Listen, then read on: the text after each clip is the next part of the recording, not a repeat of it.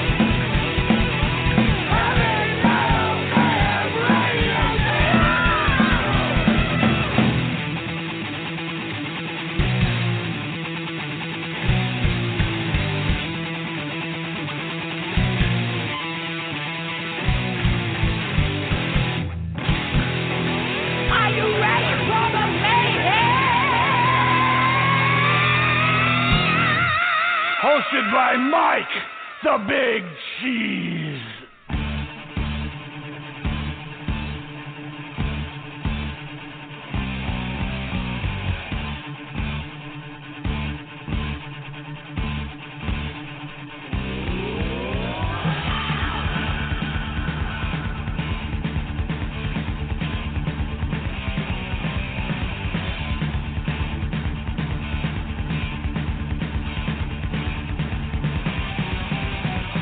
Something you find.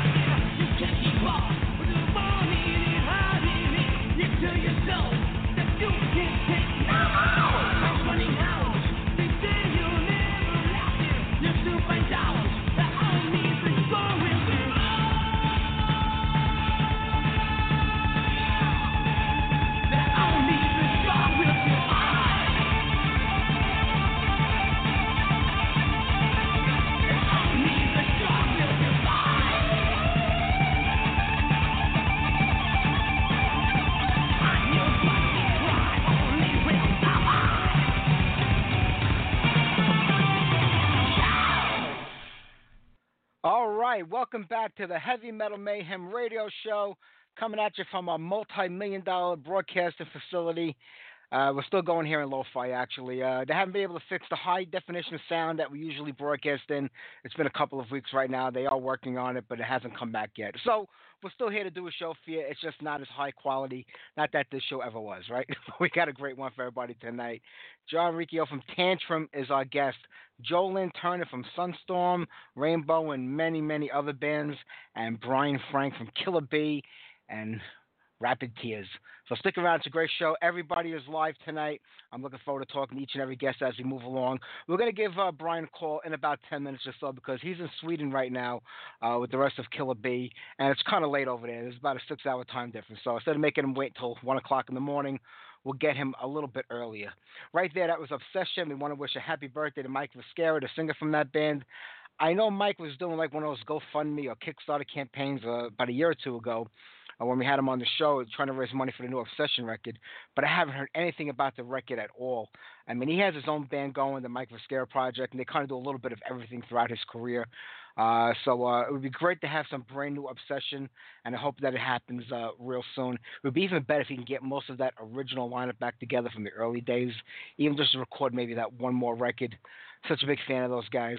All right, there was only the strong will survive.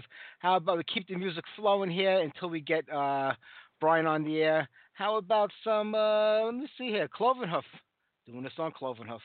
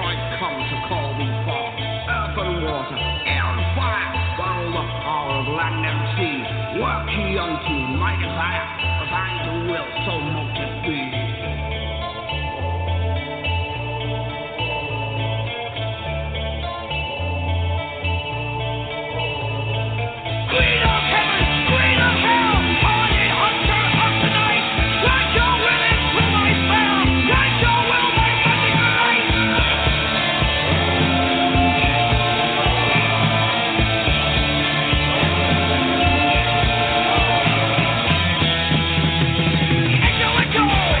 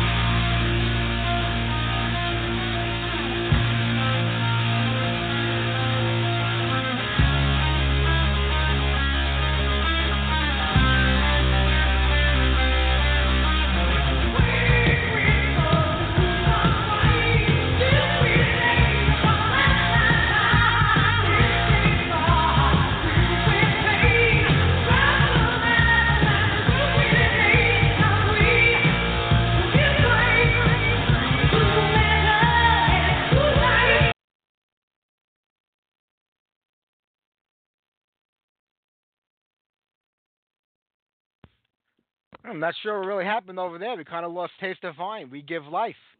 Man, what a shame. That was a great song. I don't know what happened there, but you know what? We're going to get on something by Rapid Tears. I am going to get Brian on the line right after that, and we'll get the interview going. So sit back and here's, you know what? Yeah, let's do Eve of Rock.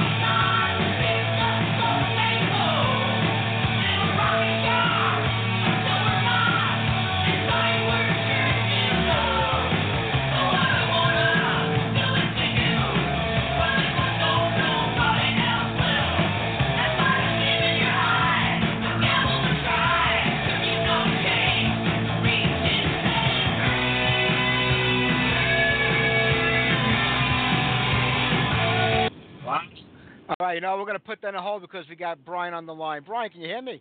I sure can, man. What's happening? What's going on? I can't do the video call because it doesn't support it during the live broadcast. I'm sorry. Oh, no problem. I just have to hear my sweet voice then. I'm glad we can. Hey, we were just playing some of your old stuff, some Rapid Tears, man, but I'm telling you, I'm glad that you decided to do Killer Bee again. It was a while, and the last couple of records have been killer. Well, thanks a lot, man. We're happy with it, too. You know, we got a new one coming out in the fall, so hope everybody likes that one, too. Oh, that'd be great. Well, let's go back to the beginning of the band. I mean, it kind of started around 90, 91 in that area. And, you know, hard rock and heavy metal was still kind of hot at that time. But as the band went on, the decade started to change, music started to change. Did it affect the band itself musically? Well, you know, you're right. It started in 90. It actually started a few years before I met Anders in Toronto, and then I moved to Sweden, make a long story short. Yeah, I think it changed a little bit of it. We were doing a lot of European stuff over here, and we get a little discouraged when the music styles are changing and it feels like everything's going off and it's in a different direction. So we took a little bit of a break in 98 there. Yeah. Well, I mean, you talk about Sweden and even over in most countries in Europe, the metal kind of never died, rock never died. It seems like they stood more true to it than over here in North America. That's very true. I mean, there's nothing stronger than the hard rock scene in Europe. It's always been a go, go, go. That's true. That is very true. So really, is that the place that you have to concentrate on if you want to be in the rock business today? Well, you know, there's a lot more open-mindedness to it over here in Europe. It's more like people accept what you do in all genres of music. I mean, I think the North American market is great, but as you know today, the radios and I mean, you got your web stuff here. Radios and stuff are all pre-programmed in that, so you're basically relying on what that one guy thinks the masses are going to like. And over here, yeah, they have a lot of the same stuff, but there's still a lot more. I guess it's because the countries are all split up. There's a lot more countries, so the taste can be different from one country to the other, even though it's like a state to state in America. You got country to country, though, if you know what I mean. If you know what I'm trying to say there. Yeah, exactly. I know exactly what you mean. I always thought that Canada, you know, was kind of music friendly, more music friendly than a lot of countries. So was that just a myth that we all thought about? No, I think Canada is music friendly to themselves. They're music friendly. The problem, I think, if we're to look at Canada and Canadian musicians themselves, it's always kind of been stuck in the shadow of the American Big Brother thing, and it makes it a little tough for Canadian bands to get out there. Yeah, I can imagine. people themselves are, they're open to it. Yeah. We don't have, I don't know, Canadians. Something about the mentality there. It is a little more open. It's a little more European. I take it as. I agree. Well, I mean, you go back to the '70s when you got started. I mean, music was actually, it was a business. You could make a living doing it. You just had to make it, and you can do it. Today, it seems so much harder, even though we have so much more technology available to us to get the music out there. It seems like the less we had, the more popular it was. The easier it is, the harder it is. Well, I guess we're getting back to what I just said a few minutes ago. It's just this everything's corporate nowadays, right? And we have like we said, we got one guy programming for 10,000 stations maybe, or whatever he's programming for. The bottom line is that he's picking what they want. Where in the old days, a DJ put out a record and he thought it was great, he played it. Then That's it should true. catch on. Yeah. I mean, we're lucky we got guys like you out there playing what you want to play, and nobody's pulling your strings, I hope. Hey, not at all. Only my wife, and this is the one thing she knows in control. Well, that's okay. It's okay if the wife's pulling the strings. If Mama's happy, everybody's happy. That's right. You got that right. Well, listen, like I said, I was glad that you decided to go back with Killer Bee again and give it another go around. What brought it back around? Was it the compilation album where people started hearing the stuff again, or just a change in the scene in general? Like I said, we took a break from '98, for about 15 years there, and after those 15 years, you can get a little bit itchy. So we thought we got kind of screwed around in the '90s by a management and production company in Europe, and they kind of screwed us up, as most musicians go through the same story. So we won't get into that. But anyways, we thought that we were given a raw deal, and we thought, well, let's just set out this compilation and just see if people still remember or still like it, if they want to even hear it. If they want to hear it, we'll do another record. And it turned out that there was people that still remembered, still liked, still wanted to hear it, so we put out new records. And here we are. Yeah. Well, you and Anders are definitely a great songwriting combo. I don't know what it is with you two, but it just seems to work. Is it that way behind the scenes, or is there a lot of headbutting to get to the point where the music is complete? Hey, man, we've been married for 25 years. Dude, you tell me a marriage that goes for 25 years that doesn't have no headbanging, right? Okay? Yeah. It's good and bad headbanging. No, we get along great. I mean, we have our things. Of course we do. I mean, it's a creative process, and you're not always buttering the bread on the same side, but it works. Absolutely. Well, the new record, Killing You Softly, you do the 10 years after song, Love to Change the World. Yep. The hardest thing I think about covering other bands' music is trying to make it your own, yet making it familiar with people say, hey, I remember that song. And you managed to accomplish this where it's kind of your song, even though it's not your song, if that makes any sense. It makes total sense. I appreciate you saying that, actually, because it is a hard task. It is a hard one to do. And you've accomplished that with this. And I can tell you, I love the videos. You make these phenomenal videos, which is rare today because a lot of people don't put much effort into their videos anymore because MTV is kind of, dead and buried these days musically, and it's all on YouTube. But you make that extra effort to make it worthwhile. Well, because we take care of all our production in-house. We produce our own records, produce our own videos. I edit them myself, I edit the videos, I produce the music, Anders and I, we write the music, and because we do all that stuff, we can afford to put a little bit more time into it. Yeah. Do you think you guys are going to make it back to the U.S. with this record? It was great to see you a couple of years ago. Well, we're looking at it. We got some stuff that's in the works for the fall, but let's not, I don't want to say anything until I know it's for sure. You know how it is, so it's easy to squawk your box before you know it's going to play any music.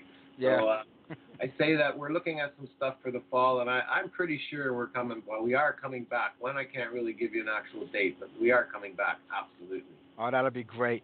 Even though Killer Bee, like I said, has been around for 25 years, when you did start it up again a few years back, a lot changed over those 15 years that, that band was on hiatus. Did it feel like you were starting over again, with a brand new group, or was that like a plus maybe, where it was like a fresh start? It's both ways, we have Morgan, drummer, who's been with us since '95. So I mean, you're talking he's got 20 years with us there, and that's good. But I mean, bringing some new blood into it as well isn't a bad thing, A lot of musicians that we played with, they're off doing their own things now. Some are still playing, some aren't playing, and that's all fine and dandy. But it's more like we bring a little bit of new blood into it. We still have the core is still there. Anders, myself, and now Morgan being involved as well very heavily. It makes it so the band is pretty much what it was, except for a couple of members here and there. Well, in the early days of the band, you were still in Canada, right? Well, not the early days of Killer B, but the early days of Anders and I. Yeah, I met Anders in '85, and he just happened to be over there with one of his bands, and they were doing some recording in Toronto, and they didn't have a singer, and somebody called me up and said, "Hey, you want to sing for this band?" I said, "I'm not really into it, but okay, I'll come out." And I did, and that was a historic moment for me, basically. After that, we kept their conversation alive. In '87, I came over for a couple of weeks, and decided in '90, well, I'm going to move there. So really the start of Killer Bee came around '92, but '90 we had a band called Desert Rain, which did a lot of stuff in Russia and that band kind of disbanded, and from that came Killer Bee. Oh, okay. Yeah, because I wasn't sure if you were still in Canada at that point. I was going to say, back then, the technology really wasn't there for members to play together in different countries like today with the file sharing and MP3. So I was going to say it must have been difficult, but I didn't realize you had already made the move. Yeah, it was a decision that was pretty easy to make. It was kind of a funny thing that happened. We called each other pretty much. We both had the phones in our hand at the same day almost. Like we both had made this decision simultaneously across the water that we should call each other and get together, and then all of a sudden it was like, yeah, I was just going to call you. Yeah, I was just going to call you. Okay, let's do it. We did it. Yeah. Hey, well, if it wasn't for the music, there's nothing better than a Swedish girl anyway. So, I mean, how can you go wrong? Well, I'll agree with that one. I hope my wife's listening now.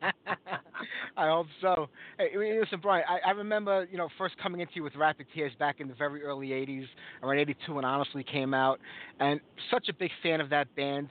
I mean, it seems like you had everything going at that time, and it was still when the, record companies were king, and you can make a deal and get big, but it just seems like it never clicked for anybody with the band. Like, it just didn't happen. Did it come a point in time where you had to just pack it in and say, enough is enough, we're not going anywhere, or was it more than that? Well, no, it was basically, for me, it was that. It was that. I hate to say it, they're probably listening, and I really love the guys, Mike and Tom, and that have been trying to keep it alive here. And apparently, they just signed up a deal with a label in Greece that's going to re-release the records now. So that's pretty cool. Sonic Age Records, I think they're called. Anyways, now what happened in the 80s there, you're talking about record companies being kings. Well, there's kings, princes, and paupers. Our record companies didn't really have the money to make it out there, so unfortunately that's probably got a lot to do with why the record never got out where it was supposed to go. I mean, we had a lot of attention. There was a lot of stuff coming up, a lot of these fanzines and magazines, these people like yourself that were into it, that were doing their best to push that underground market, but just never really kind of clicked. Yeah. And, the band always kind of got lumped into the heavy metal category, but I never really considered Rapid Tears a heavy metal band. Did you?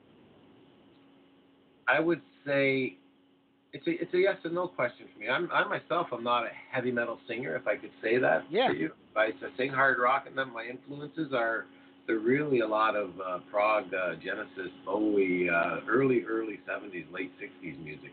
And so like the heavy metal stuff wasn't really my thing. But Mike and Rick in Rapid Tears, they were very much into the Sabbath and the Priest and that stuff. So, I mean, that was their influences. Together, I think it's what made the band sound that maybe wasn't quite as heavy progressive as a lot of other bands were.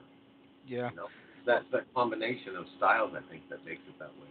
Well, there was a time when everything was just rock and roll. There was nothing else but rock and roll. And as years went on, we started categorizing everything and subcategorizing everything. And it kind of split up a scene that was really healthy and large and kind of broke it down to these little categories.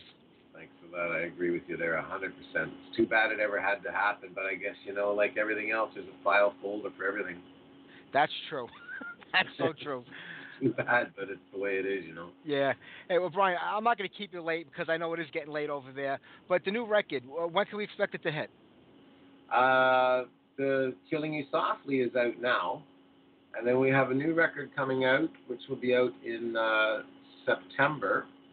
And that's called Eye in the Sky. That's a new recorded album, and it'll be coming out in September called Eye in the Sky. Wow, that's going to be great. And like I said, being such a big fan, the one thing that I love is that you guys kind of never repeat yourself from album to album. You always take the band in a little different direction. I guess it's based on how you feel when you're writing.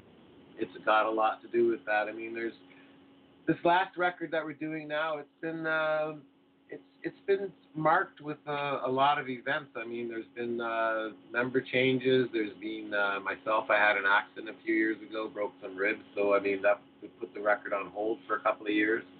Things like that have happened, and as the record has progressed over the years, it started in one direction and it ended up in another, which we're really happy with. So that kind of pause was a great little thing that happened to this newest record, Eye in the Sky, that's coming. But yeah, you're right. I mean, as we're writing and we're going along, we're all progressing, and well, we try to maintain our with integrity, I guess you could call it, and write the music to the best of our ability. We do want to give something new all the time and not really just be lodged into one style. There are a lot of bands that are progressive and have different. They can go off and do different things, and there's a lot of bands that are stuck in that one sound. There's a few major bands that I won't even need to mention their names if people understand what I'm talking about. Yeah, we all do. I think it's important that a band expresses how they feel musically, because if you're a fan, you're going to be a fan of that band, not because they sound the same on every record, because you appreciate the music they're writing. And as an artist, why would you want to repeat yourself every record? It would have to get boring. Well, right, and as a fan, why would you want to hear the same stuff every time either? True, exactly. I agree. I would like to think that if I have my favorite artist, if I listen to what they're playing, I would like to think that they're expressing their day and their life right now. Very true. Very true. And I'm glad that you guys are doing that. I hope we're doing that. I hope people understand, or I hope people are getting that. That's right. They absolutely are. Hey, Brian, listen, I can't thank you enough. I appreciate it. I want to get back to some Killer Bee music, and I have to finish that Rapid Tear song I was playing before we started talking. Here, I haven't heard that in a long time. That was cool. Anyways, Mike, appreciate your time, man. Brian, I can't thank you enough, man. Have a great night over there. You too. All right. Take bye. Care. Yeah, bye. Okay, let me see. I don't think I disconnected us, which is good. Right here. You know what it is? I apologize. I'm so used to having the old hi-fi definition switchboard here. Everything is different in the lo-fi system right now, so I'm kind of getting used to feeling it out. But I want to thank Brian Frank from Killer Bee for being on here. Let's get on the single of the new Killer Bee. I love to change the world. Then we'll go back into that Rapid Tear song, Eve of Rock. 2 killer tunes back to back.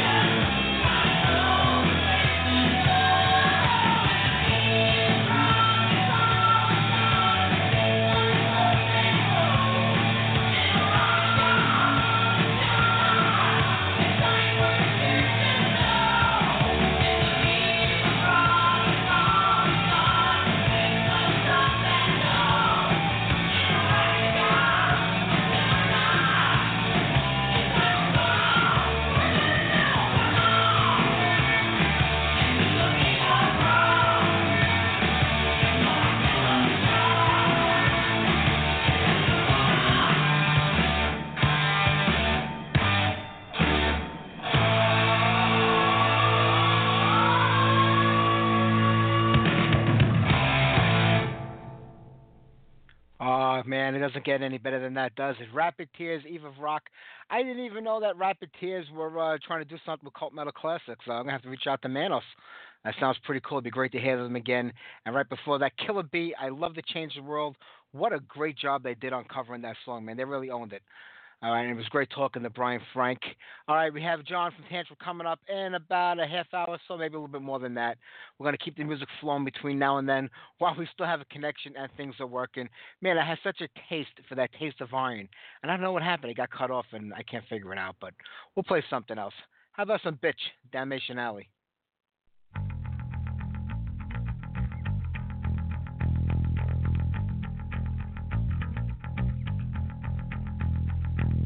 All you believing won't save you now.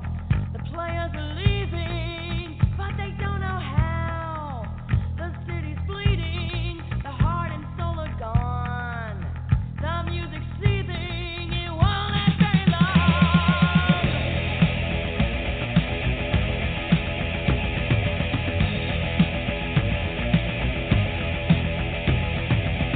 Death walks behind you, it follows in your wake.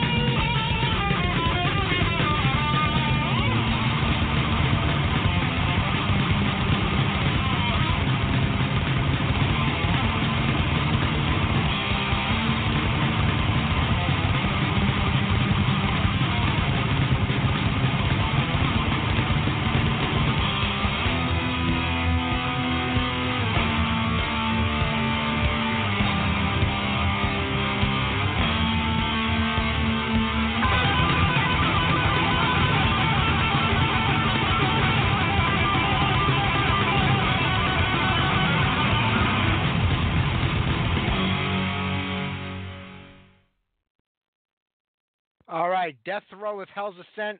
Paul out of Minneapolis wanted to hear that, so there you go.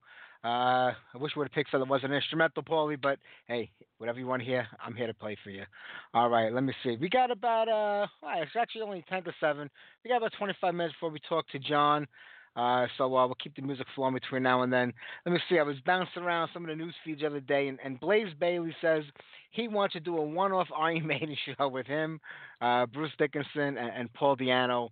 Where maybe they do one song each, or maybe like little mini sets of the band. And I guess if you had Blaze Bailey's career at this point in time, you'd want to play with anybody. Never mind if it's Iron Maiden or not. I mean, it's funny how all these ex-singers are so desperate for the attention that they had gotten when they were with like these bigger bands that, like, what fan wants to see Blaze Bailey? I mean, there actually probably is one or two out there, but do you really want to see Blaze performing with Iron Maiden? I mean, I know I don't. I mean, those were my two least favorite records that came out with Iron Maiden at the time, and I'm not saying anything bad about it because I love Wolfsbane. I'm a big fan of the group, but I don't want to see him with Iron Maiden. I definitely don't want to see Paul Di'Anno doing Iron Maiden anymore. Paul Di'Anno can barely function these days, never mind doing Iron Maiden or anything else. So, it is what it is. They had their shot at it. It didn't work out. You kind of got to let Sal Graves be. You can't just keep living off that past glory. It's like Dave Evans still going around promoting himself as AC/DC singer. I think he sang with the band for like 6 months back in the late 60s, early 70s. It comes a point in time when you got to let it go and you got to move on. I mean, it's the same thing with the whole Skid Row thing. I mean, I was never a big fan of Skid Row. I actually like them a little bit more now than I did back in the heyday of the 80s when they were at their prime. Sebastian Bach will do anything and anything to get back into that group again. Even though he doesn't admit it, he kind of dances around it. He always throws out, I would love to, make it happen, because he has nothing going on in his career. Now, Rob Amuso, the drummer, is saying he would love to see it happen again, too. And these are guys that kind of, left it behind. All of a sudden, they think there's going to be this big payday. I mean, do they think they're going to get back together and they're going to be headlining arenas like Guns N' Roses are? It's not going to happen for Skid Row. Maybe they'll play, 500-seat arenas instead of 500-seat clubs instead of 100-seat clubs. Skid Row were never that big of a band to begin with. I mean, they were popular back in the 80s, but they're not going to get back together with that lineup and start headlining major arenas. It's just not going to happen. I mean, they're all kind of, looking at it the wrong way, but I guess it is what it is. John Marshall finally got back to Metal Church right before the tour took off with the new album. What a great new record that is also. He had to go in for some surgery, and it kind of knocked him out of the loop, and he wasn't able to perform with the band throughout most of this tour. He is back with them now. He's out on the West Coast with Armor Saint, doing about 10 shows, I believe. So it's good that he finally got back out there. It was a shame because this is like such a triumphant return, for Metal Church. With Mike Howe back on vocals, putting out a classic album, the new album. I mean, it can hold up to any of the earlier records, and he, wasn't able to perform. But he is back, and that's a good thing, I would have to say. So maybe now we'll play something off the latest Metal Church record. Here's Sky Falls In.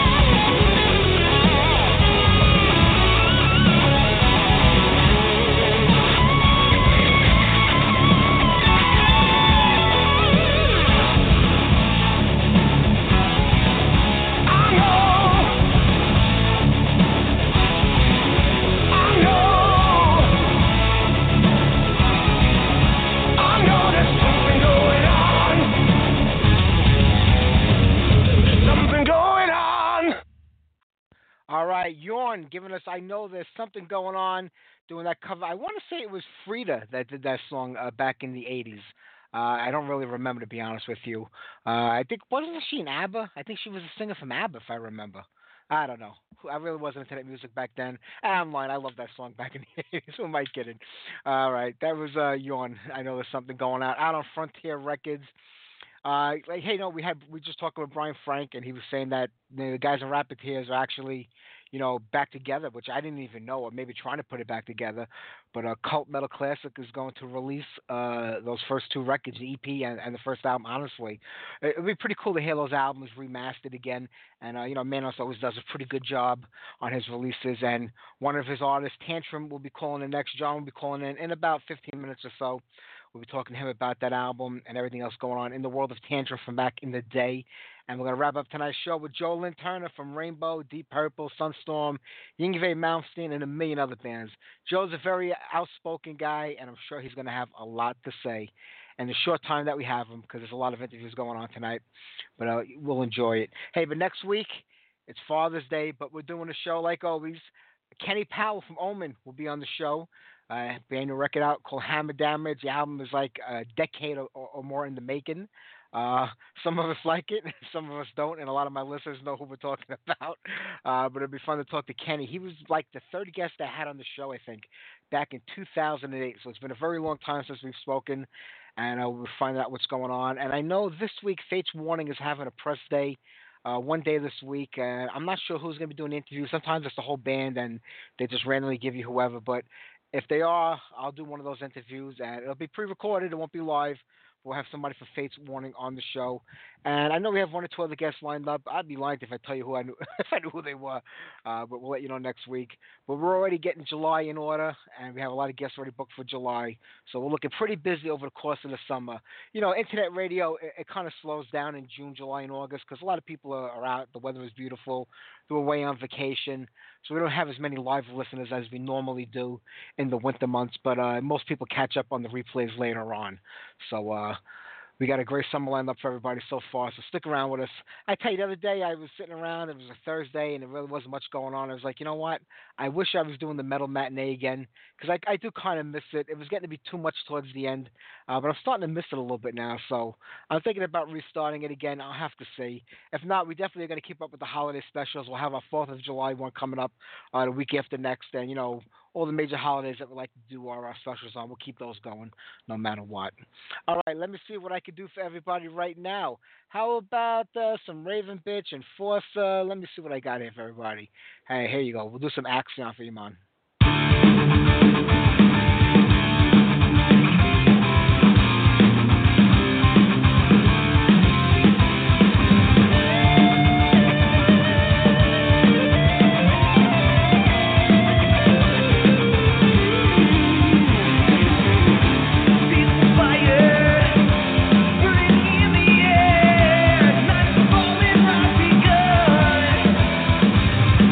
I'm going to this day down the open road.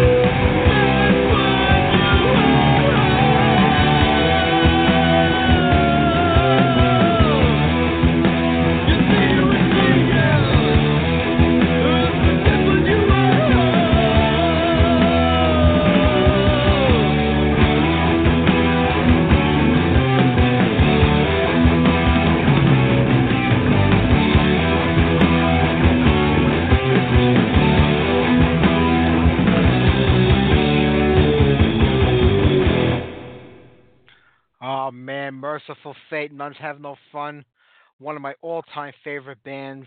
Love those guys. Got to see King Diamond twice, in the last two times I came to the New York area on the Mayhem Fest, and when he played at, I forgot what they call it now. The club changed its name so many times in Manhattan. I don't know what they call it right now, but it was the Nikon Theater, Best Buy.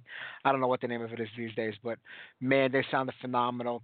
And Hank Sherman was saying in a recent interview with some site that the possibility of a Merciful Fate reunion is kind of not impossible. That they're all alive and it might happen. I really hope it does. I know King is working on some new material for a follow-up record. Actually, his first record in a long time. And, King Diamond Band is doing so great right now on their own. I don't know if he's going to want to leave that after just establishing it after so many years of not performing and playing because he was sick and had health issues. That he's going to want to jump to Merciful Fate. But as a diehard Fate fan, I hope it does happen. So we'll just have to wait and see. All right, right now I believe we have John on the line from Tantrum. Let's connect him, get this interview going here. Hey, John, it's Mike. How are you? Mike, what's up, brother? What's happening? I'm doing great, man. How are you today? Really good. Really had a good day. Weather's great here. Just finished playing.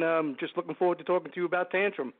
Oh, man, so am I. Listen, big fan of the band going back to the very early days. I remember catching you guys at Lemoore and just blowing me away when you played back then. And I'm glad that this album is getting kind of the justice it deserved because it kind of went under the radar back in the day. And I'm glad that people are getting to hear it again. How did it all come about? Basically, I met up with Brian Mangini. I had a band before this actually called Mayhem. Most of the material was written with those guys. Then I met up with Brian. Then we hooked up with Nick, the drummer. And then we got Chuck Bird, the phenomenal singer, really aggressive, really badass dude. And it really made Tantrum what it was. It was that lineup. It was a great lineup. You did have a singer in the band before then, if I remember, John Papa. John Poper, actually. Yeah, he wrote a lot of the earlier stuff. He had to leave for personal family reasons, but Chuck took over right where he left off, and that's, like I said, Chuck was the guy that really solidified the whole thing. Yeah. Well, when you look at it, I mean, the band came out around, 84, 85, around that time, as Tantrum, Me and Brian got together around 83, and by the time we got the band tight and we started recording, it was around 84, 85.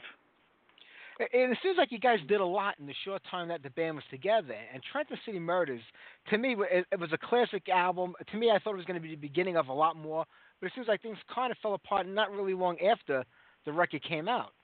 Yeah, well, that we went into the studio. We did about 7 songs in the studio, and 4 of them made it to the record deal that John Cordella, actually, Rock Dream Records, picked 4 songs, so we did an EP. Then, the band was moving on. We opened for Megadeth. We were doing work with Cinderella every Thursday night in the Galaxy in Somerset, New Jersey. And then we decided for some strange, stupid reason to get rid of, or I don't want to say get rid of, but to replace Nick, the drummer, with another drummer who, just didn't work out, and it kind of destroyed the band. The morale was bad. Nobody was really happy anymore. And I just had a daughter. I was married. It just got a little crazy around that time. I was traveling from New York to South Jersey. I was there pretty much Friday night until Monday afternoon all the time. So that's the reason it really kind of ended. I did put a band together after that, which I played bass and I sang the lead vocals.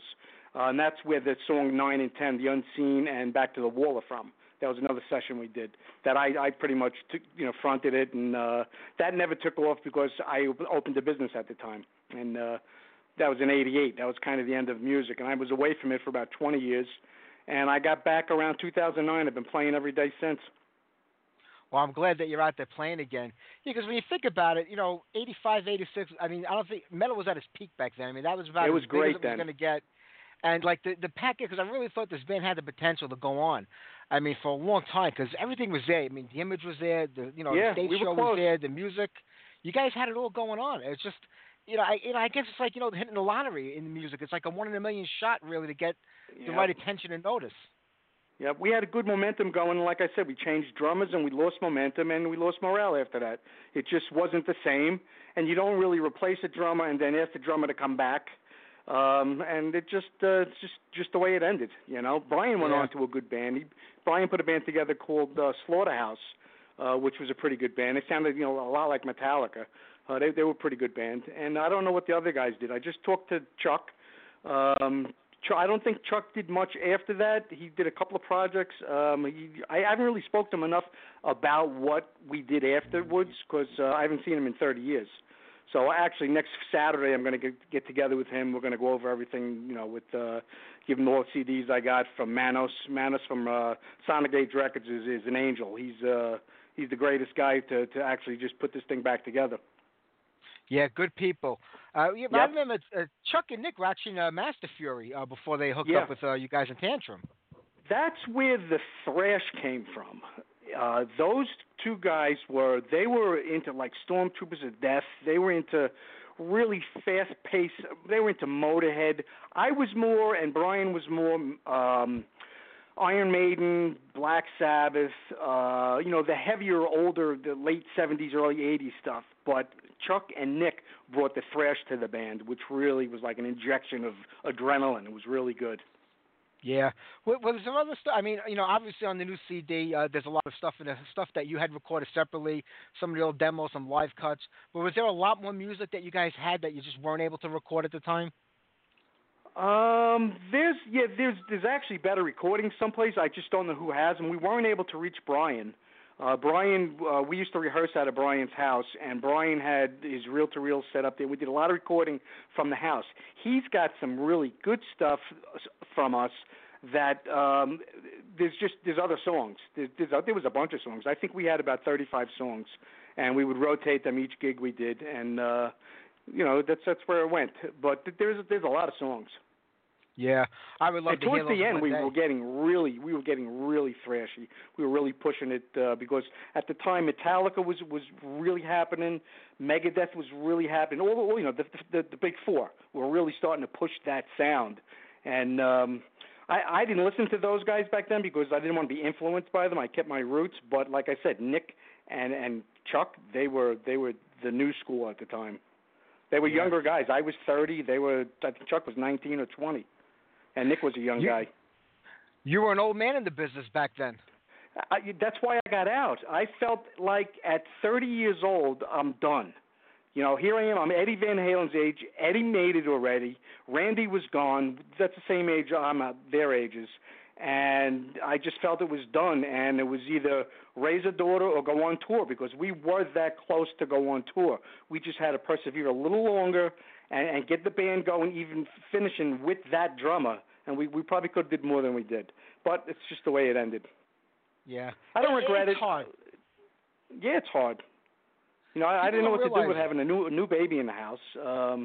It's there was a lot of turmoil going on around that time. But the band, honestly, Mike, was a great band. Loved playing in it. Every gig we did was good. We were really tight, good live act, and everybody in the band got along great. Like I said, I don't even know why we replaced Nick, but that's what happened, and it was a big mistake. But, you live and you learn. Absolutely. It is the kind of thing where you have to be able to go all in no matter what, and there's a lot of bad years and a lot of hard years, and I guess, like you said, the older you get and having a kid and that decision kind of comes easy, I guess, where you say, I got priorities now. I just can't jump into a van for 9 weeks in the shot, hoping we make $50. Well, I did it up to that point. I sacrificed everything I could. I sacrificed the health of my marriage.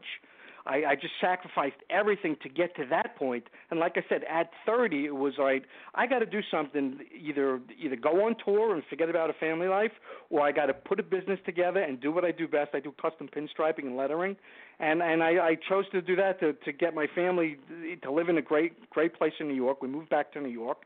And the rest is kind of history as far as I'm concerned, what I did.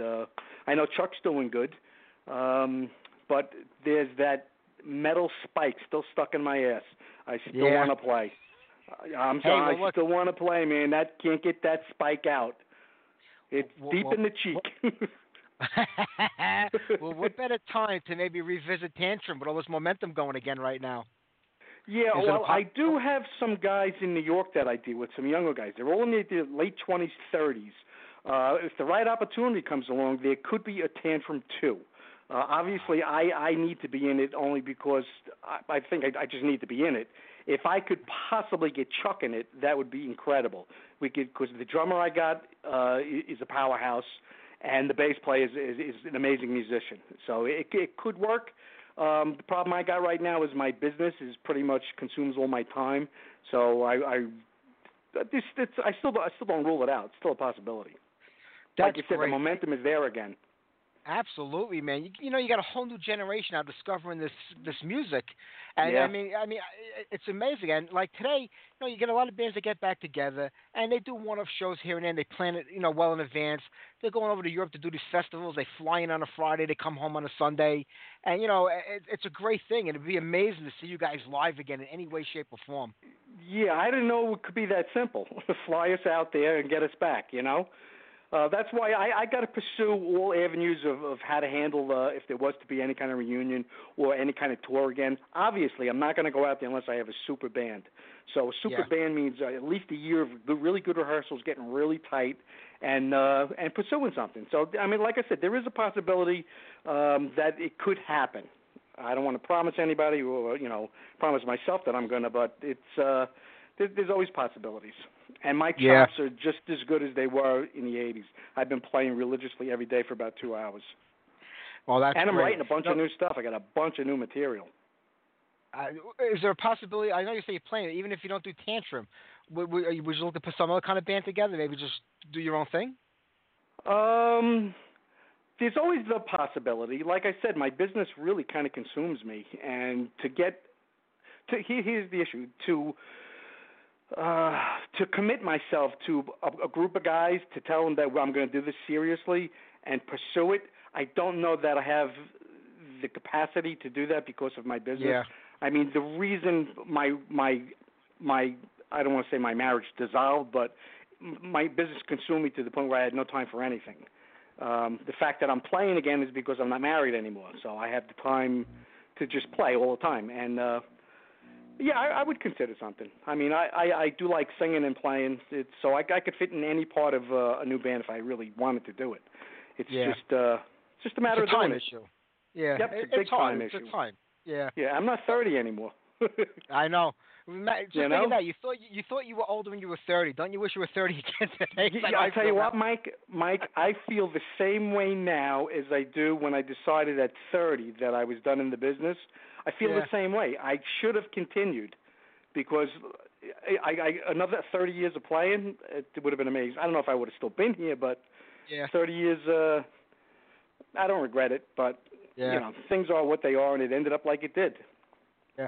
Well, when you look back at the time the band did dissolve, around '86 in that time, like I said, metal was at its peak. It was just getting bigger and bigger over the next couple of years. So it had to be hard back then. But now when you look back on everything, you go back 30 years, say, listen, we probably made the right decision because everything kind of crumbled. Nobody knew the whole scene was going to fall apart. Yeah, 5 years right later, after that. years later. Yep. So I mean, we look back now, you say I did the right thing probably, but back then you couldn't see that. No, like I said, I don't really regret it because I've done a lot of things since then that I might not have been able to do if I stayed in a band. I mean, I raced my race car for 12 years. I had a nice life with my family for 25 years, and business was always good, and business is still good. So I'm living the dream. I'm happy. I got 30 guitars. I play all the time. I'm good. Yeah, that's good to know. John, I really have no complaints. Did you think that Tantrum was like completely forgotten about as years went by? Did you realize that there was still a lot of interest in the band from a lot of people? I didn't know there was interest, but I had bought a CD with Tantrum and two other bands on it from somebody in Greece. I don't think it was Manos. I bought a CD, and I'm like, somebody's selling this. Somebody's still pushing Tantrum. And then I had, I think it was my brother-in-law, went online to look for a Tantrum album, and it was going for like $225. Yeah. So I'm like, something's up here. Something's still going on with Tantrum. And out of the blue, I get a Facebook message from Manos asking me if I was the guitar player from the band. And that's where all of this all came back. And it took a year to put it together. But, me and Manos got it together, and I'm happy with it. It's good. He fixed up some of the songs. There was a few issues with some recording issues, but he did a phenomenal job on it. Yeah, it's amazing what they can do today. The technology is incredible, how you can fix things up.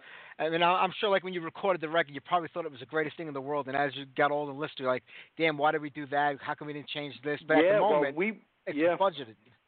we were doing it on an 8-track, and on 8-track tape, in order to, if you made a mistake in a solo, you had to punch it in. Now you just click it, move it, put it somewhere else, and it's fixed. Back then, you had to punch stuff in. You had to bounce tracks, like if you get the drum tracks real tight, you bounced the toms with it, and then you just added everything else to it. So you had 8 tracks, which usually came into about 16. But that was fun. It was a great learning experience. That's how we did it. There was no other way. That's all you knew. That's the way it was back then. Yeah, that was it. There was no computers back then. It was a simpler world. And, I think back in those days, we had people could talk about any city or state in this country or anywhere in the world. I don't think anybody had it better than we did here in the New York, New Jersey area. We had every band playing here. Killer. Some of the best bands. It was just an amazing scene between all the clubs that we had. Incredible. Oh, absolutely incredible. One of the best times to be playing was back in those days. Actually, from like 77 till about 87 was the time to be playing. It was great. Original bands, cover bands. It was just phenomenal. It really was. And you guys got out quite a bit. You did play out quite a lot. We played out at least twice a week, probably for about a year and a half steady. It was probably 2 times a week. We used to open up for Cinderella every Thursday night at the Galaxy in Somerset. And all the other gigs, we headlined some of them. We did a show at Trenton City Gardens with Megadeth. We opened for them. That was a great eye-opener. And TT Quick, bunch of good bands back in the day. Yngwie Malmsteen would be playing one night in South River, and we'd be playing the next. It was just amazing. Yeah, it is incredible how you could do that many shows in a week. Most bands did do that back then. They had that opportunity. The amount and people showed up no matter what. People always showed up. Yep. You couldn't a national act could come through this area today and be lucky to get 100 people by promoting it nonstop and being a major touring act. Where back then a local band could get it on a Thursday night playing the Battle of the Band. Absolutely. Yep. It was amazing. And the cover bands I had, we would do 5 45-minute sets, and it's probably like 40 songs, and that was amazing, and that was grueling. But that's what we did. That's what the club owners wanted. That's what we got paid for. And that's the other thing. We got paid back in the day. We had a lot of guys, even with cover bands, had representation. They had agents that booked them. You got, you were in the local paper that the gigs were coming up, and we got paid. We actually made money. We had roadies. We had sound. We had lighting. It was really an incredible time. You look at a band today that would be in the same position as Tantrum today. They're paying a club to pay there. Then they have to sell tickets. They wind up losing money. I know. I got friends actually my age that is still trying to achieve what they want to achieve, and they're pretty much paying to play. But in the long run, I don't even know what the music business is like anymore. Is it to the point where you get a record deal and you get pushed big? I don't think it's like that anymore. Nah, it doesn't exist anymore. The major labels aren't around, and everybody's doing it on their own. You can buy recording equipment for a few $100s today, and you got bands producing demos in the bedroom. Albums in the bedroom and mass producing. Yeah, I gotta learn how to do that.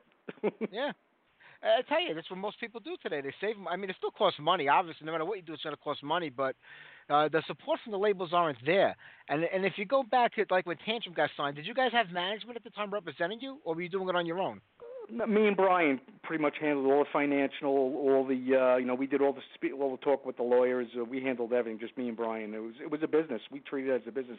I have a business background with working for my father's sign company, and I understood how to deal with people, how to collect money, how to be presentable, how to do the right thing. So and Brian had a pretty good head on his shoulder too. So we handled all of that.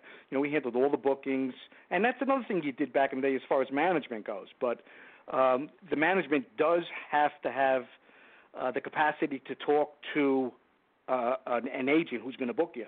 You got to sound like you know what you're talking about. Sure, absolutely. Well, if I remember, the first record was it Rock Dream? The company was Rock Dream Records. It was John Cardarelli. He had a record store. He had a record store in Trenton, and he came to see us, and he goes, I want to do an album with you guys. What do you have? And I said, well, we got 8 songs that we just recorded, and I believe Brian handled that. John said, let me hear them, Pick 4 decided to do an EP. It was not a real expensive deal. If you saw the first album cover, you'll know that it was a black album cover with just a hole in the center with the label showing. And that was kind of unique for the time, but, it was what it was. But that was our deal.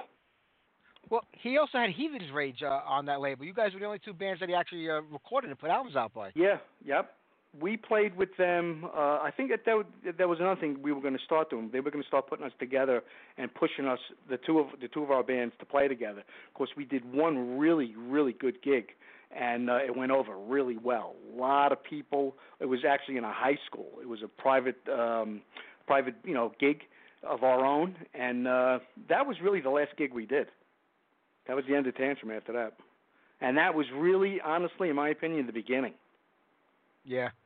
Because we were super tight, and we were really going over. And for some reason, me and Chuck just drew the girls to the front of the stage. It was ridiculous. I'm telling you, it really was. I'm like, of all guys, me and Chuck, we're drawing girls, but it was really cool. The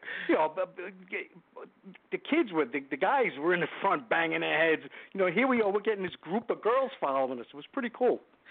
Yeah, because that kind of music, our music like that, really didn't draw the girl crowd at the time. Once like the hair metal bands came around and they started drawing the girls, and then they just started getting more and more in the shows, and all the bands are kind of like prosper from the wealth of that. Yes, we were not a hair band. Yeah. Yeah, I get a couple of friends that tease me. They say I'm an '80s style guitar player. I'm like, what do you mean by that? I don't want to put any of these guys down, but they say you're like a Poison. I'm like, what? No, you haven't heard my stuff. You haven't heard my stuff if you think that.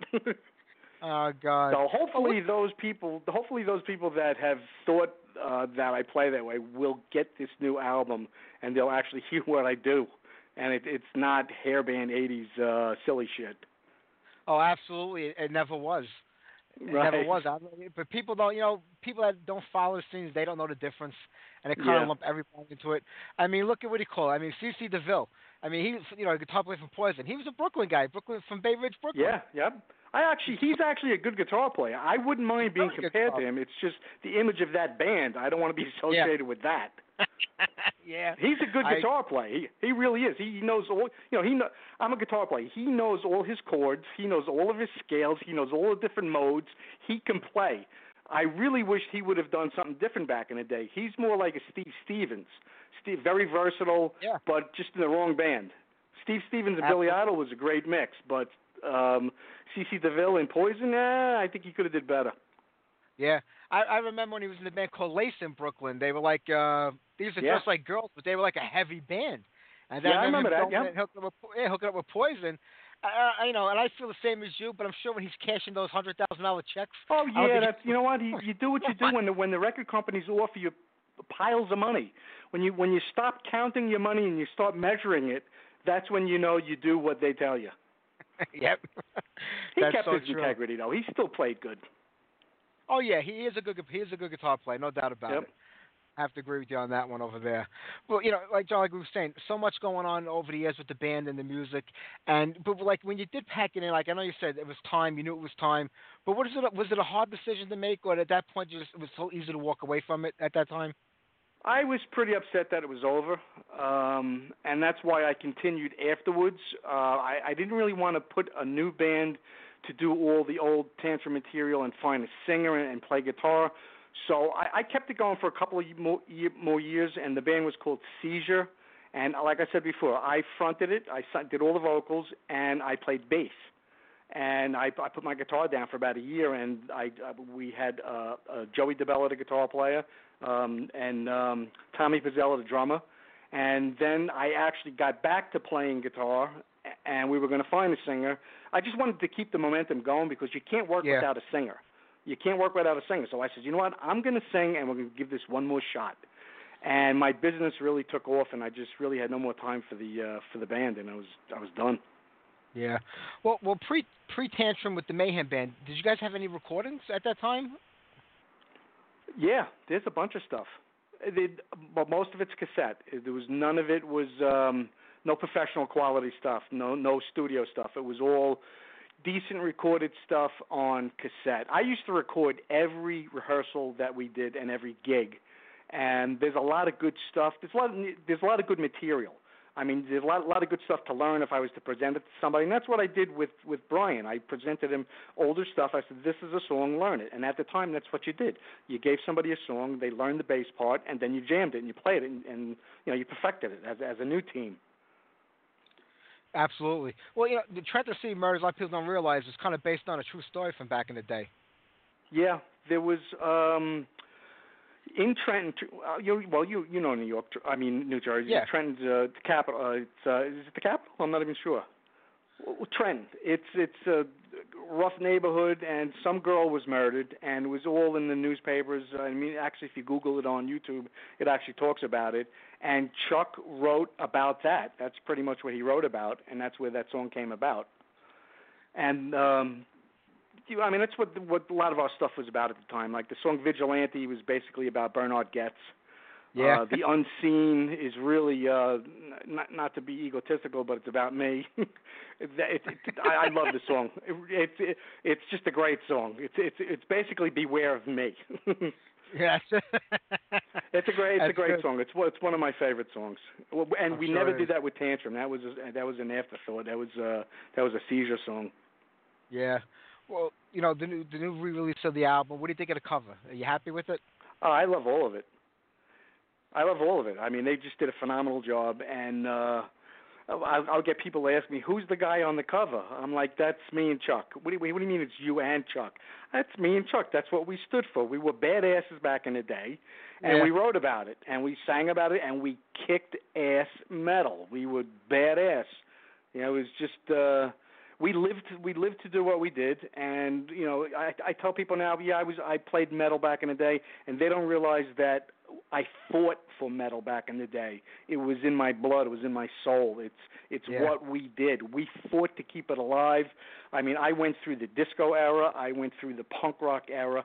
I went through the grunge era. And, I mean, I got a little out of all of them, but just wanted to keep metal alive. The original theory, the original thorn in my ass, spike in my ass is Black Sabbath. Yeah. I mean, just, where do you go from there? And after Ozzy left Sabbath, I listened to everything Tony did, including with Tony Martin and Glenn Hughes, probably Tony's best stuff. And that's still what I like the most. That's what I play the best. That's the style I play. And and King Diamond, between those two bands, and Savatage. I mean, that's in my blood. I can't get it out. Savatage, an amazing band. Chris was such a great guitar player. Died so way underrated. Yeah, so underrated. And John, the brother, is just phenomenal talent musician, just incredible. Does it all. He is. Yep, amazing. And he turned that TSO into a freaking multi-million-dollar. Yes, absolutely. I've seen him a bunch of times. Yep. Yeah, incredible. And it's funny because I remember my parents yelling at me as a teenager playing heavy metal, and now they go to see TSO every year when they come around to the garden. I'm like, that's great. Those are the same guys that I was listening to back then. Yeah, that's great. I would try to get my parents to come, but my father's got some hearing issues. He's 85 years old, but I know he would love it because I actually got him to like music because I worked with him for 15 years, and I always had something cranked in the truck going to work, and he'd always lower that shit, lower it. Then he got to actually like it. He goes, "Who's this guy, Ozzy Osbourne?" I'm like, "It's Osbourne, Dad." Just funny shit. But they would actually appreciate TSO. I know they would. Yeah, it's a whole big show, and people love it. Yeah. Yep. Listen, John, I got Joe Lynn Turner coming on in a few minutes, but I want to play some songs off the new record, man. I can't thank you enough for coming on there today. Such a big fan, and I'm so happy that people, a new generation, are going to get to hear Tantrum and its finest. I'm happy too, Mike, and I appreciate all your time and effort. Hey, anytime, man. If you get another band together, you want to come back on, we'll talk the shit up out of it. Absolutely. All right, John. Mike. You take care now. Have a great one, brother. Dude, take care. Yeah. Stay well. Bye. All right, let's get on some Tantrum. Right after that, we got Joe Lynn Turner coming on. We're going to get on one of the songs that were on the original EP, and then we'll get one of the unreleased songs that were on a demo tape. Tantrum, Trenton City Murders, out now on Cult Metal Classics. It's part of Sonic Age. Pick it up if you haven't already. Manos always does a good job on his releases. Here's Call of the Beast.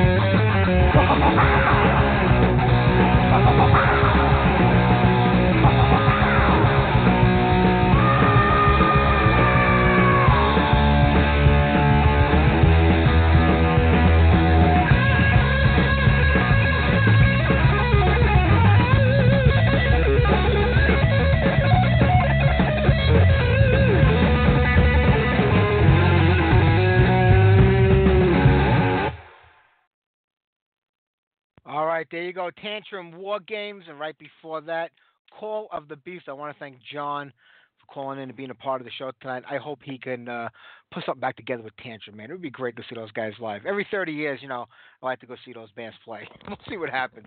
All right, Jolene Turner, in about 10 minutes, a little less than 10 minutes, we'll get on one or two more songs before then. Before the interview, I was playing Merciful Fate. We were talking about King Diamond, and I was reading on, I guess Blabbermouth or Brave Words, that Hank Sherman says that they were out on tour with Volbeat, who he was playing with at the time, were out on tour during the Gigantour with Megadeth, and Dave refused to let King Diamond perform with Volbeat. I don't know why. I didn't get to read the entire article.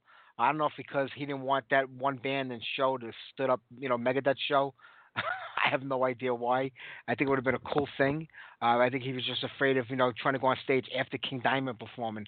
That's one thing I could think of. Somebody was saying, it's because of the satanic stuff, and I don't think it has anything to do with that. I know he's a born-again Christian, but let's face it, most of those born-again Christians are lunatics anyway. The worse than the regular ones. So I don't think it's that. I think he just didn't want to be stood up at his own festival by King Diamond coming back out and performing with Volbeat. They probably would have did a Merciful Fate song on top of that. But like I said before, I hope that they can put it back together. I would love to see Merciful Fate before my time here on this earth ends. I would love to see them perform again live, and that'd be pretty cool. All right, let's get on. Let's do some Oxen Killer. The King is Dead. We'll go into some Rainbow maybe. We'll talk to Jolene Turner, and then play something off the new Sunstorm record. So here's Oxen Killer.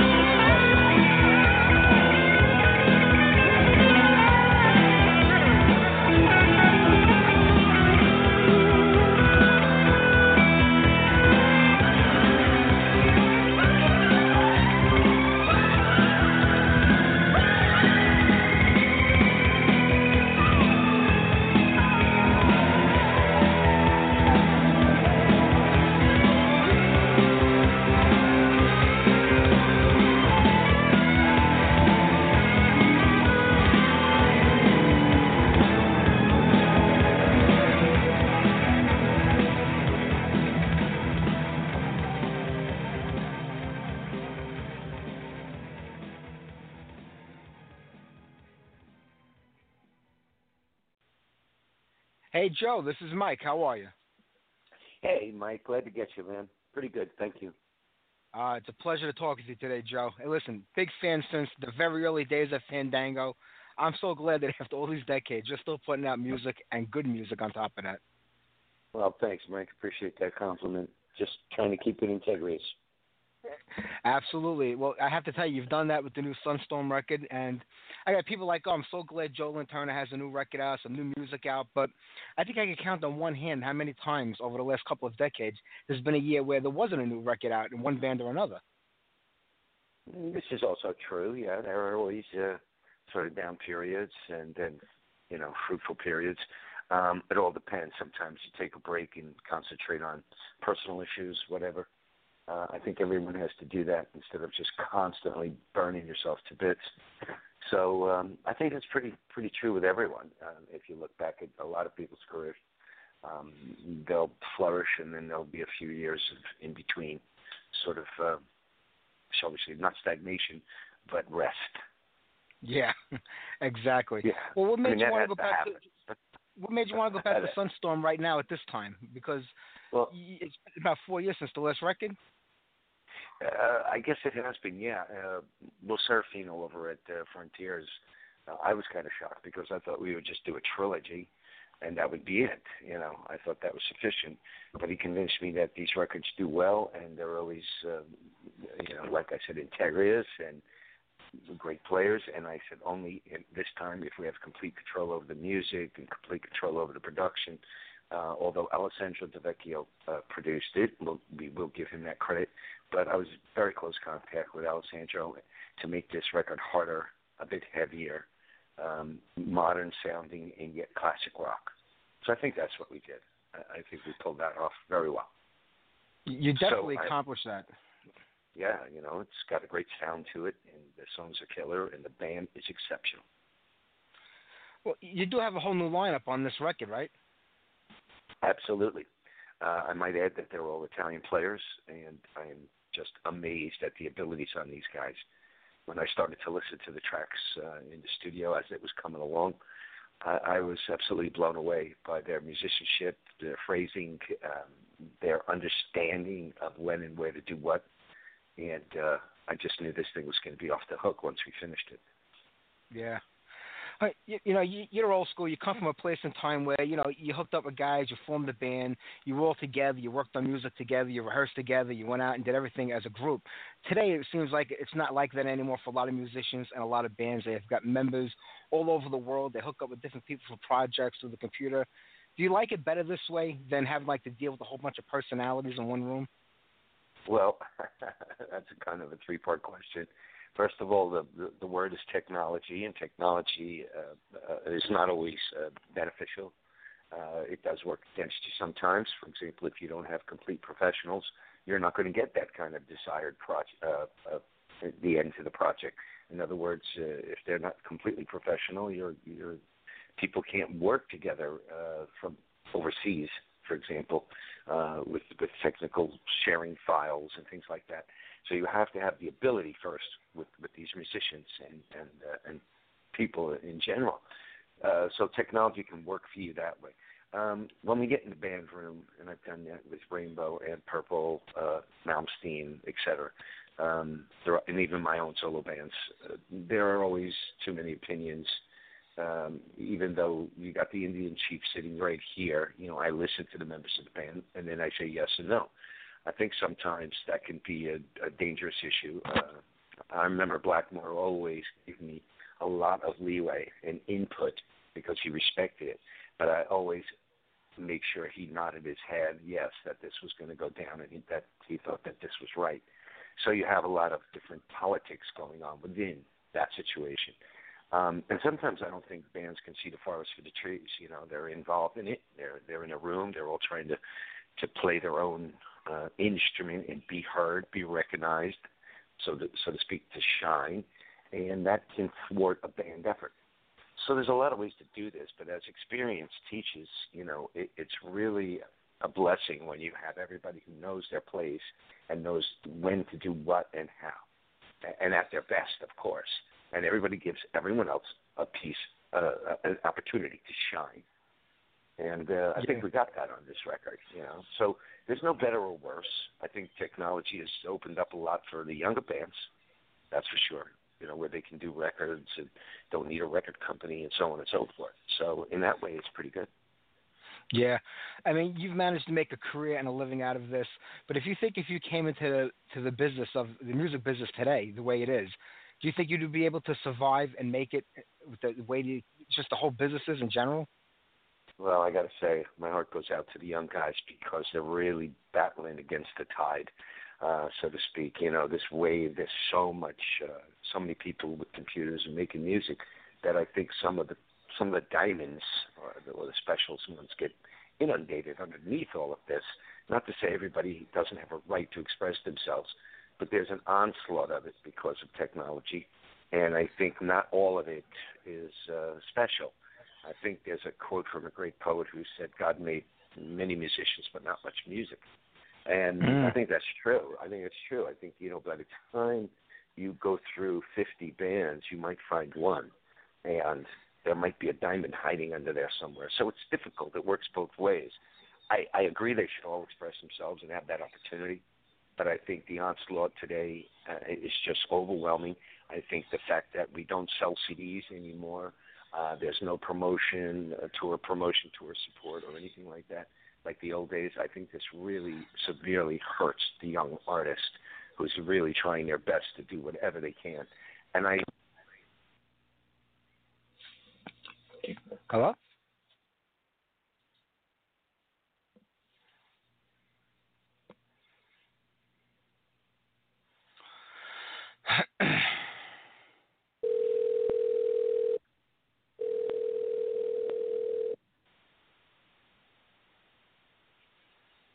Hey, Mike, I don't know. We had a drop out.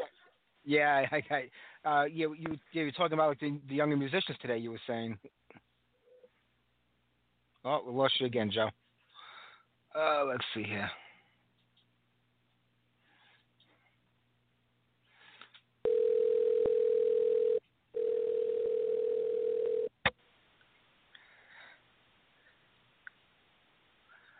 Hey, Mike. Unbelievable. Hey, I think we should talk about technology again. Well, that's true. It's about technology. You know, this technology sometimes works for us, and then you get these dropouts in mid-conversation, or an app opens up, you know, unexpectedly because of whatever service you have, and it's crazy. So I think it goes for you and against you. Absolutely. You could talk to a man on the moon, but we can't talk to each other across the Arctic Hill. I can't figure it out. That's very true. But it's amazing. But you were saying, like, you know, you feel for these younger people today because you don't know if they can make it. I mean, do you think that music is on the extinction list? I mean, we've lost so many things over the years because of technology, but it seems like music has taken the biggest hit compared to, like, you know, movies and other forms of art or entertainment. And that's what music is. And I think it's the most important because it touches you in the soul. I think you're absolutely right. I think music is the most accessible and the most powerful form of messaging, in other words, from movies or art, you know, painting or what have you. And I think music moves people more all over the globe. Let's put it that way. It doesn't have to be in English. It doesn't have to be in Japanese. People understand the feeling. So that makes it the most important art form. And at the same time, I think the industry has sort of shot itself in the foot. I guess they should have kind of went with Napster way back when, and things might have been different today.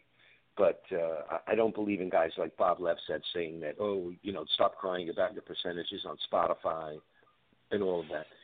It's easy for him to say because he's not in the music business. You know, he's a writer. So this kind of thing really takes a revenue stream away from artists. And I think that's a big, big piece of the revenue stream. Now you have to go live and merch, and that's it. And that's all we have. Yeah. It's crazy. I mean, you've been doing this for so long, but when did you realize that this was a business more than, you know, when you're young, you want to get in a band, you want to meet girls, you want to get laid, you want to get a record out, you want to have a party. When did you realize, you know, that this is actually a business and we can make it or have the chance to make it and make a living out of this and still have fun doing it? When did it become strictly a business for you where you said, hey, I got to do what I have to do to earn a living? Yeah, it's unpleasant that the fact that art has to be a business, but unfortunately it is. it's still the music business. Accentuate the word business, operative word.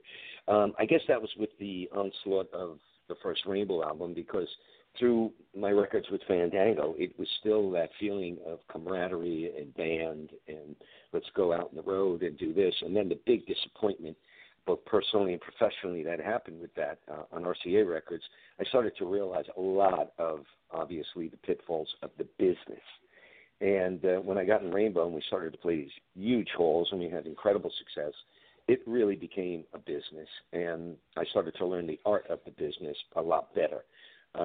It's unfortunate because as an artist at heart, we really don't have the ability to be business-like, most of us, because we're more creative animals, and it kind of interrupts the electric flow between the brain patterns. But yet, yes, you still have to be. Let's put it this way: Kiss knew it was a business. Yeah. I respect them for it. They really went after it like a business. Yeah, they wanted to be in a rock band and party all night and sleep all day, whatever it was. But at the same time, they understood what they were doing.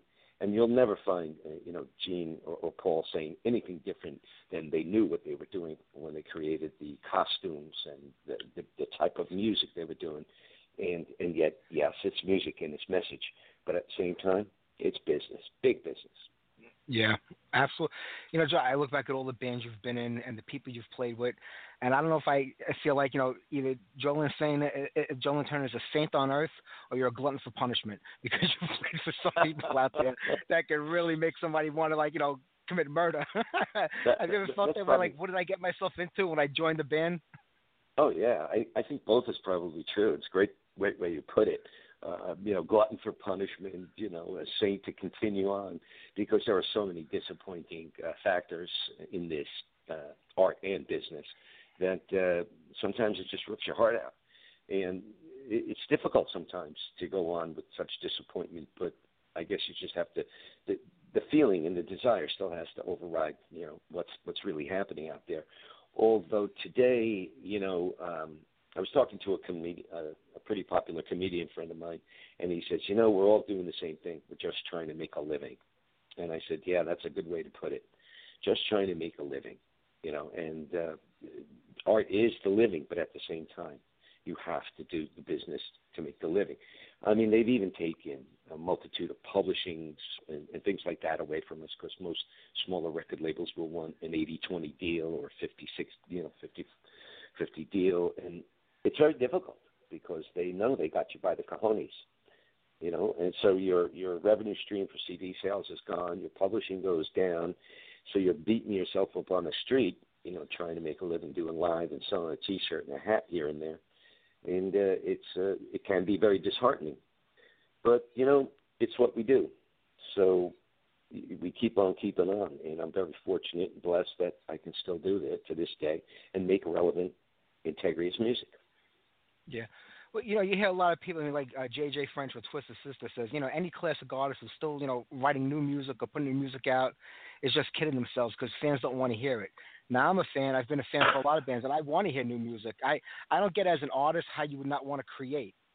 I mean, that just boggles my mind. Well, I mean, look, and I know J.J. from Twisted said it, but at the same time, didn't Joe Perry say it about Aerosmith? He said, what the hell's the point of making a new album when everybody just wants to hear the hits? So, I mean, you take that, there's two pretty popular guys that are saying the same thing. So what do they mean by that? I mean, we can take it to mean different things, but at the same time, it's difficult. It's difficult to know that if you go out there, you start playing new music and it falls on deaf ears. In other words, unless these CDs are promoted, unless this music is really promoted and enough, and we don't have much radio today. Come on, let's face it. It's all internet radio, yourself included, and it doesn't get out there. Nobody knows that new tune. Nobody understands that. They'd have to really be on YouTube or whatever. So now you've got less than half the audience knowing that song, and the other rest of the audience is screaming for I Surrender or Stone Cold or whatever else, the classics. So you're caught between these two tigers. You're going to be killed either way. And that's what I think they mean by that. It's like nobody really cares. They want to hear, I'm not going to take it. And it's just obvious to me. Yeah, I mean, I'm Difficult. sure a lot of it, like you said, is frustration with in the business end and the promoting end of it. But I mean, no different than the '80s and '90s. I waited for the band to put out a new record to hear new music and go to see it live. A lot has changed. I mean, I know that. I think we all know that. Yeah, but in the '80s, at least you had radio. I mean, It's you true. really did. Radio was a really big leg up for music. I mean, here's a new disc, here's a new song, and bam, this thing would go to P1 stations, and people all over the country and all over the world would hear this song. So when you played it live, you got a major reaction.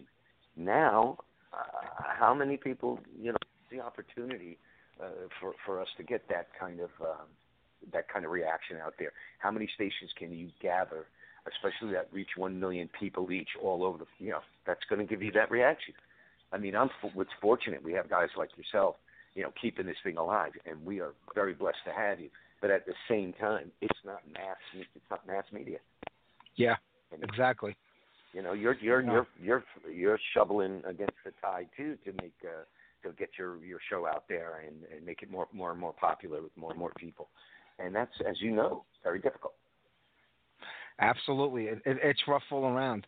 You know, Joe. One thing I love about you is that you are outspoken. You say what's on your mind. You don't hold back on anything.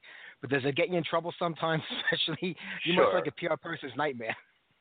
Sure, I am. I'm probably too outspoken, and as you say, you like that about me. But at the same time, it gets you in trouble because there's a lot of, idiots out there who have no opinions except the ones that they've been told, and they don't think for themselves. And I'm a thinker, and I think for myself most of the time. I don't try to follow the herd, and I start to see things as they are. So when I see something, 90% of the time I'll say it, and then they'll turn around and just crucify me for saying it. But then down the line, I usually turn out to be right, but nobody ever comes back up and says, hey, you were right. I mean, look, I told, regardless of the situation, I told everybody Blackmore's going to rock again, okay? I didn't know how many shows or what, but I told them, and they all told me I was delusional and I was crazy and I was just looking for publicity or whatever. And not one person wrote, oh, yeah, I guess he was right. Not one. So you figure it out, okay? That's true. And to me, I mean, you've said everything I think you could possibly say on that subject. I'm disappointed as well as most fans are. But I don't consider it rainbow. I just consider Richie Blackmore playing rock music because to me that's all it is. It's not rainbow. And I don't even know where they came. Originally that name wasn't even associated with him getting back with these shows. And somebody came up with that idea and threw it on there, and all of a sudden it's rainbow. But it's not rainbow. It's not rainbow. No, you're right. And what it is a way to sell tickets and to promote something that was great, and it's reduced now, as I've already outspokenly said, a cover band. And I have no sour grapes about it. I just am, I'm a little PO'd about the time that I lost trying to negotiate with his manager on an authentic rainbow show. In other words, what I wanted was authentic members and like everybody from singers like Graham and Doogie and everybody just, and we'd do a Ronnie tribute and we would do this, and it would be a full 2-hour rainbow show. Possibly like Bob Daisley on bass, Bobby Rondinelli on drums, instead of these people who he picks from nowhere or from Blackmore's Night, and that's not rainbow. And I think Doogie said it best. He said it's not rainbow unless you do an album and a tour. Yeah. And it's really not. So this is advertising. This is the promoters trying to advertise it as rainbow so they'll sell tickets. Basically, it's a Richie Blackmore band, and he has the right to do whatever he wants. But it ain't rainbow. Nope. Well, that's all it is. Exactly like I say. You hire a couple of guys that aren't going to give you any talk back or lip, and they're just going to go along with the thing because they're thrilled to be there, do the couple of shows, and move on. Where it's nothing, more than that. And that's, I guess, all he's looking for at his age and time. Hey, Mike, I'm under a time constraint here. Oh, Joe, I'm sorry. Smitty. Yeah, no, I'm sorry because Smitty set me up with, kind of a string of interviews here, and I'm going over time, so I just don't want to, I want to be respectful to all the other guys as well, so I hope you understand that. So if there's a last question or something, maybe we could just wrap it up. Absolutely. When you look back on time, when you're done with this and you pack it in, what's the one thing you're going to be the most proud of? The one thing that you can look back and say, I did that. That was me. I think it's really personally simple to just say that I was pretty much true to myself. I didn't sell out, and I could have. There's a lot of people who sell out commercially and otherwise. And what I mean by that is, I stayed true to who I am, And I think that's the most important life that we can all do. Be true to thyself. So that's it. Joe, pleasure talking with you today. And one quick thing before you go, I think we got a mutual friend named Artie who worked with you back in the Rainbow days. Oh, sure, yeah. That's far out, man. Small world, huh? Yep. Really. Hey, Joe. Mike, you're right on point, and it's a pleasure to talk to you, and I'd love to do it. You too, again. Joe. Take care. Thank you. Thank you, buddy.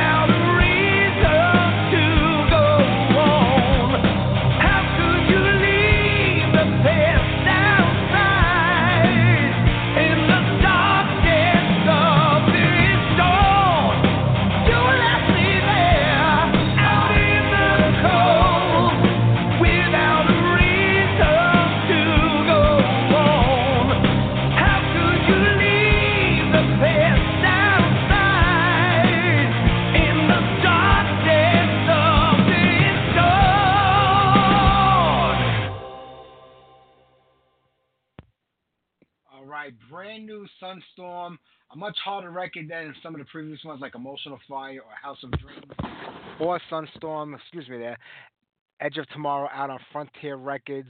That was The Darkness of the Dawn. You know what? We're going to wrap it up here today. I wanted to thank John from Tantrum, Brian Frank from Rapid Tears and Killer Beast, and Lynn Turner. We had a great show tonight. We'll do one more tune. We'll close it out until next week when we have Kenny Powell of Omen as our guest and a few other ones. I'm just not sure who they are yet. We've had a lot of guests on this year, man. 6 months in, and I think we've had, I want to say, over 100 guests so far. We've had a lot. I think we're going to try to slow it down in July if we can. Maybe keep it to one guest a week so we have more time to talk to them and not have to rush each guest off to get to the next one and get music on in between. All right. So how about, you know what? I know they were banned for a long time, Medieval Steel, but we're going to play something off their last record. Here's Tyrant Overload. Thank everybody for listening and participating and hanging on. I want to thank Iman and John, like always, for coming into the chat room each week.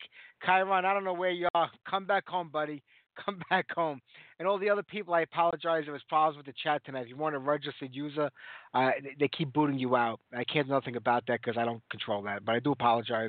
But I know you are all listening on the outside of the player. So thank you very much. Yeah, Iman says Black Knight. Black Knight is on, I think Black Knight is on the end of the month. The last week we have those guys on. With Widow. Chris Bennett from Widow will also be calling in with them. So we got a great month lined up. 2 more weeks to go. And we're into July. All right, take care, everybody. Here's Medieval Steel, Tyrant Overload. You must learn its discipline. For no one in this world can you trust. Not men, not women, not beasts. This you can trust.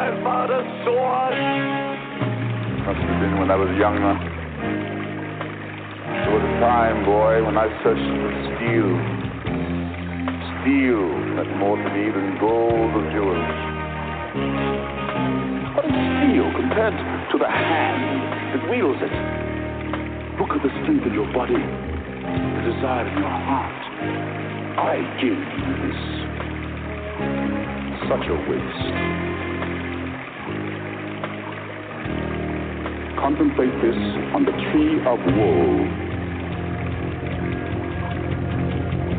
Crucify him, crucify him.